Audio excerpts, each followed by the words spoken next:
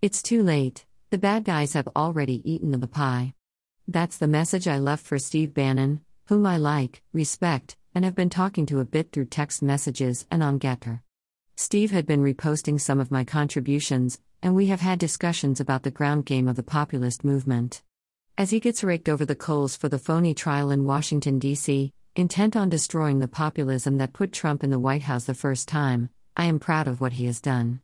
And happy to say publicly I support him and still would, despite the mudslinging from CNN, who published a documentary about Bannon at 8 p.m. on the 17th in an obvious attempt to taint the jury in the case against the popular war room host. I thought the documentary fascinating. I often pay a lot of attention to the enemy's thoughts and where they get their information. I try to see the world from the enemy's perspective, walk in their shoes metaphorically, and understand their motivations. And with CNN, they were clearly lost as to why Steve Bannon was so popular. They were looking desperately for some way to stop Trump from running again in 2024, and their obvious hope was that perhaps if they took out Bannon, that Trump would be left dead in the water. But the situation is much bigger than that, much bigger than Steve Bannon.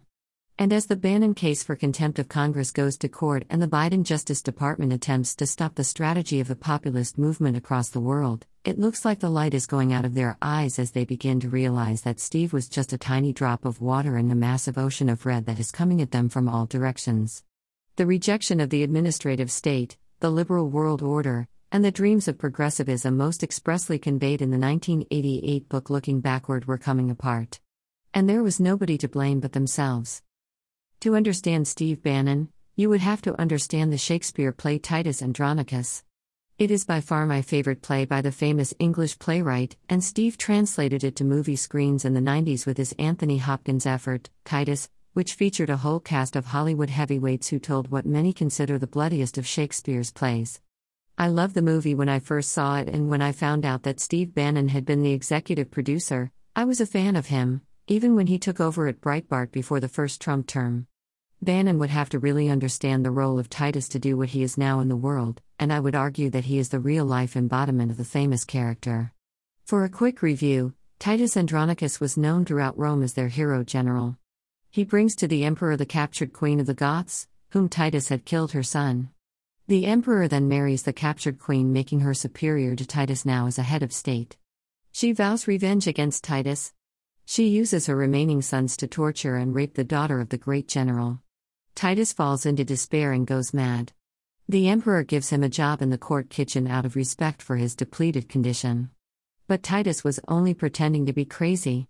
He traps the queen's sons, hangs them upside down in the kitchen, and slits their throats in front of his disgraced daughter. Then he slices up the boys and makes a pie out of them. Then he invites the emperor, the queen, and the rest of the court to a fine dinner he has prepared for them and feeds them the pie, which they eat happily. Revenge is a wonderful dish served cold. CNN was very upset that Steve Bannon's war room has connections to populist movements worldwide. Bannon has been involved in Brexit, the uprisings in Hong Kong, the populist revolts in Europe, and of course, the Ultima posse in America that is poised to put Trump back in office with even more votes than he had in 2020, which officially was 75 million. He likely had much more than that, and the election fraud story just won't go away from those who committed the biggest crime in the history of the world. Now, after 2 years of a failing Biden administration, the fantasy from the insurgents, who gained the power of the White House through illegal activity, believe that if they can shut down people like Bannon, they just might get away with it. And in so doing, they might send a message to the rest of the populist movements around the world to put away their mechanisms of rebellion and to fall in line. They intend a crucifixion of Bannon on the largest stage possible. And many of the same people involved in the election fraud scandal are involved in this attack against Bannon. The crime is one thing, the cover-up is far worse, and we are into the cover-up now. That's what the contempt of Congress charge is all about, and only about that. Yet like the Queen in the great Titus story, they have already eaten their own. Bannon has already made the pies with over a decade of lead-up to the present day. And if Bannon hadn't done it, someone else would have. There is a vast network of freedom fighters out there who will always refuse the tyranny of the globalists.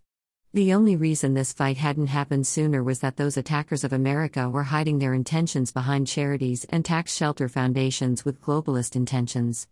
And with his crazy hair and disheveled appearance, Bannon has been playing the cook, Titus, and has been busy making pies in the kitchen to feed to the globalists the flesh of their own kind. And they have been eating it with smiles on their faces. They thought he was crazy. They thought he was done and destroyed politically when Trump released him as the White House strategist. But now you know the rest of the story. Steve Bannon is the real-life Titus Andronicus, and to do what he needed to, with the forces that were against him and the MAGA movement, he put the sword away and went into the kitchen to fight the battle in a way that the enemy would never suspect. And now that they are at the table and presented with fine pies to eat, they had no way of knowing that all their progressive schemes from the last century were cooked within it.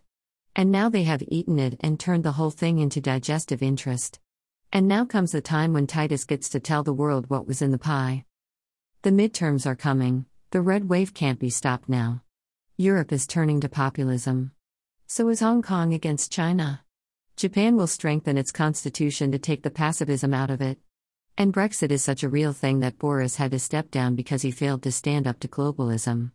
And to the desecrators of Davos, they are learning that they aren't safe in the mountain town any longer. The world is on to them, and they want their scheming antics in the next pie they intend to eat. The sentiment goes way beyond Steve Bannon. He was just the cook. The hunger for pie was already there.